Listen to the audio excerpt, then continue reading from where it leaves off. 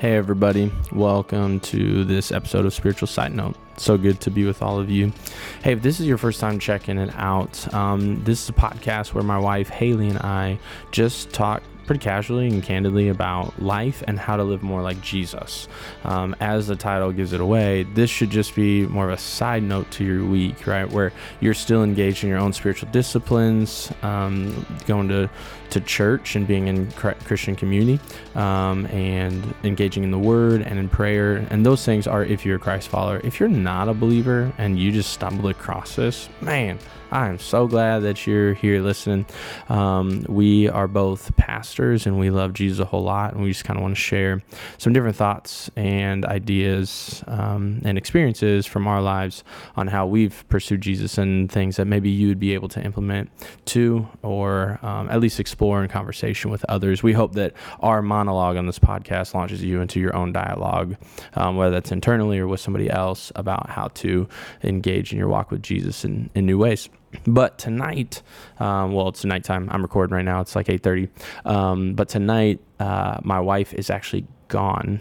So Haley has been on a retreat with her team from church. She serves on a couple teams. One of them is the Kids Zone team. She works with them, and they are on a retreat this week. And actually, they were supposed to come home today, but got stranded. They were on an island where you had to take like this puddle jumper plane or a ferry, and they were going to take the plane. There was too much fog. The plane couldn't leave, and the ferry had already left. It was only a ferry for the day, and so she got stuck overnight there with a few people from her team, or a couple other people from her team.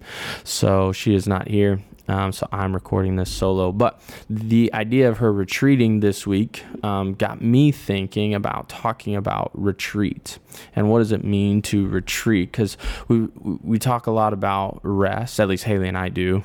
Maybe we don't as much on the podcast, but Haley and I talk a lot about rest. And I feel like there's a lot of that in our culture, right? Where we talk so much in cultures about busy. And now we're starting to hear things about we're starting to hear things about rest and slowing down and proper sleep and things that are kind of restorative to you. And so we're hearing things about rest, but the idea of retreating is almost a step further than rest. And the reason I say that is because we should be resting regularly. Physical rest happens every day, or should happen every day, where our bodies are wired to get sleep every night, to rest every night and rejuvenate to take on the next day. And then God calls us to a weekly rest or Sabbath, where we're supposed to rest in Him, taking a break from work in order to truly rest and rejuvenate for our week. But retreat is something that happens more rarely, and this word is a military term in its nature, and its origin. That to retreat is to turn and run away from the other army, right? Like you're losing, so you retreat. It's like, we are going to lose this battle for good. So in order to spare as many lives as we can, because we're not going to win, let's retreat. But sometimes we see retreating as regrouping. Even in military terms, it's like, hey, retreat back to this place and let's regroup, rather than just like, let's retreat and run away. And I think that this has some spiritual implications for us when we think about it in our rhythms of our lives, whatever that might look like for you. Some people I know love to retreat alone. Some people love to retreat with, maybe a spouse if you're married. But we want to develop kind of a rhythm of retreat, because our culture is so fast. We run at such a breakneck speed that I think we need more rhythms of retreating. And what I'm talking about with retreating is this idea of regrouping, right? Because there can be the retreating of like, man, you're fighting, you're in it, and you're just done, and you're like, I'm gonna lose, I'm gonna run away and try to save myself, lick my wounds, whatever the case may be, and I'm gonna run away from the fight. We don't want to do that. And if you're there emotionally or spiritually, man, I would just encourage you to talk to somebody, especially like a counselor. Like if you're, that seems to be bordering on more like potential depression or even just almost identity crisis, just like, man, I don't know if I can fight anymore. I need to run away from this. And I'm not talking about boundaries, right? We need to have set boundaries with situations and things. And so maybe there's a time you need to get away from something for a boundary's sake. But I'm talking about like you are like, nope, I'm done. I'm losing the battle. I'm retreating. I'm running away, whether that's out of fear or whether that's out of some self-preservation. Either way, it might be good just to talk with somebody, a wise friend who loves Jesus, or go to a counselor and just ask them and process with them, but just ask them questions, trying to discern, kind of where you're at and what's going on in the headspace that you're in. But what I want to talk about is this idea of regrouping. In a non-military term, the word retreat by definition says an act of moving back or withdrawing. This idea of moving back or withdrawing, I think, is so crucial for our hearts to do somewhat regularly. Like I said, trying to develop a rhythm of retreating. And, I would try to retreat with my team once a year on staff. We try to retreat with our volunteer team because they give so much. They pour into our students week in, week out, both physically present at our ministry, but also just in texting or meeting up with them or things like that, where they're just pouring into students a ton. So we try to retreat once a year. And honestly, I haven't done well at this. I've started doing better at this years ago. And I'd say the last 2 years, it's kind of, for the most part, fallen by the wayside. But try to retreat even once a month and having what I call a dog or day alone with God. And this is an opportunity for me to retreat from the normal rhythms of my week and my schedule in order to be with God, to regroup. Because again, we go at such a breakneck speed that sometimes we've got to just like cut things off where they're at, and we've got to regroup. We've got to check in with our own hearts and our own minds and our own souls, because a lot of times we can just go, especially again in this culture, in this day and age, everybody's so busy and we're so busy with all these things to do, and you're just going from one thing to the next, and I just feel like we've got to spend time in this regrouping. And for me, I think one of the things that I got to do when I regroup is just talk to my soul. And the executive team, or at least our lead pastor and executive pastor, Jason and Ryan, have used this language before of spelunking through the caverns of your soul. And just the idea of doing a deep dive in your soul. And a lot of times I think that this is easier to do or to do well when we've retreated, right? It's really hard to do a deep dive in your soul when you're, honestly, when I'm like resting weekly with my family, because I'm around my kids and my kids need a lot, and it's hard to actually do this. Haley and I can have touch points or date nights where we're having conversation or even doing the podcast, things like that, where we're able to touch base with each other, ask each other good questions and whatnot. But to truly do a deep dive, I feel like I've got to retreat a little bit and have these spaces a little bit open-ended where I can ask my soul questions about how it's doing. Maybe I've been hurt by something and I've let that hurt kind of just linger for a while. I haven't actually dealt with it. Maybe I haven't forgiven somebody, or maybe I haven't fully processed why that hurt. Maybe it was my own issue. Maybe they did nothing wrong, but I felt hurt by something. And I just got to process through that.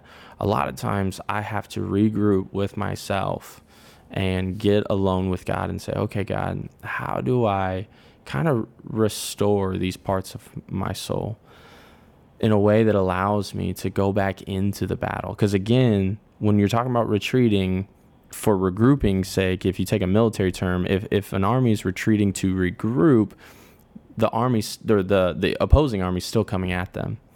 And so there's a part where you retreat, you catch your breath, you regroup, you figure out what you need to change and what you need to do, and you kind of reorient yourself in reality, because you've just been swinging away. The army, it feels like, man, everything in front of me, I'm just swinging away with busyness or with verbal attacks. I'm lashing out at my friends or my roommates or my kids or whatever, and I just find myself coping in an unhealthy way, and I'm just doing all of these things, kind of frantically doing these things. But when you're able to pull back, you're able to regroup and find alignment with your heart, your mind, your soul.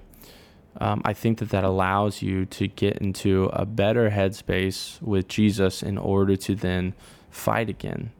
Now, I think it'd be remiss if I just assume that everyone can retreat, right? Like, oh, you can get away. Some of you can't get away.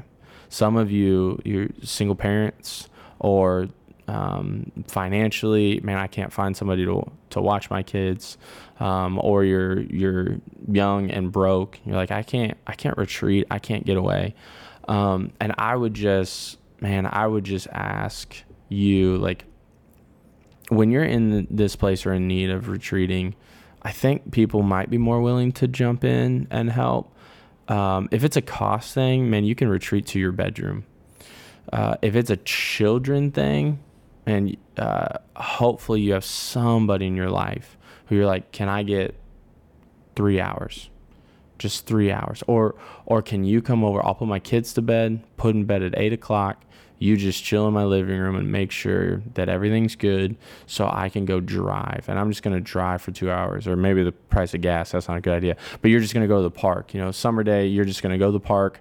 Sun doesn't set, at least for us up here in Michigan, doesn't set till like 10:30 fully. There's still some dusk light out that late in the middle of June.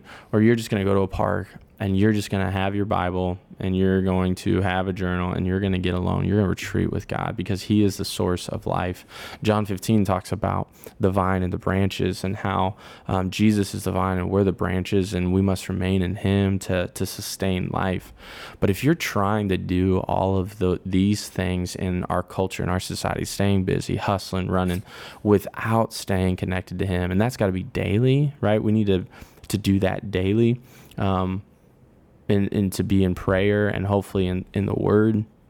I believe that biblically, we're called to Sabbath. So I think we need to do this weekly, connecting with Jesus, staying connected to the vine. But man, I do think we got to retreat, because for me, I can rest with my family. I can rest with Haley, but I can't have these open spaces to ask my soul these questions honestly unless I'm alone with Jesus. And a lot of times for me, it starts with like worship music. Man, if I just like get in a headspace where I just play just some worship songs that really speak to my heart and allow me to bring glory to God, and I just worship for a while, and that kind of gets me in this headspace of like, okay, it's me and God. It's just me and God. I'm worshiping him, thanking him, glorifying him. But these songs just kind of speak to me. And that really helps set the tone for me. And then I'm able to have this conversation with my soul. Like I said, maybe you're at a park with a journal or whatever, and you're just literally writing questions down. I think that I've done this before where I'll just like, maybe this sounds stupid to some of you, I don't know, but where I'll literally like write a question on a journal to my soul. And it's me asking my soul, like, maybe it's something like, how are you doing? And then I'll respond as if my soul's responding to me. Maybe this means it's like a dichotomy within myself or whatnot. And I don't mean it to, because I want there to be uniformity. But sometimes I have to act like there's two parts of me: my flesh part, right, my human part that wants to fight against culture, or fight along culture, wants to go with the flow and keep it with the Joneses and stay busy. There's that flesh part of me, and then there's the soul part of me that's a God-given part, that's the image and likeness of who God is that's inside of me. And sometimes I'm only thinking and operating out of my flesh because I think I can handle it and I got it and I'm just running and I'm whatever. And so sometimes I have to ask my soul, almost as if it's another person, how are you doing? What's going on? What do you need to say to me? Are you tired? Are you burdened? Are you weak? Are you lonely? Have I been ignoring soul care? What might be those things? But then actually write down as if my soul is responding to me. Like I said, you might think I'm crazy just for doing that, but I think that can be a helpful way to begin to pick apart the areas of my life that maybe I'm trying to do on my own, in my own flesh, out of my own power and my own work, rather than living in the peace and the freedom of who God's made me to be, in the way that he's wired me in order to do the things that he's asked of me. And so that's a practice that I haven't used a lot, but I find is helpful, and I've heard other people use it. But just, again, this idea of retreating and asking your soul good questions. And this allows you, again, to process through, man, I'm saying again a lot. I just keep referring back to things that I've already said, but just allows you to process through things that again, maybe it happened to you, you kind of thought about it, but you didn't really work through, and you just need to, right? You need to work through that thing that somebody said that really cut deep. And you don't know why it hurt you. You don't know why you reacted defensively, but you did. And so now it's time in these retreat moments to ask yourself that question. Why are you downcast, O my soul? As David writes in the Psalms.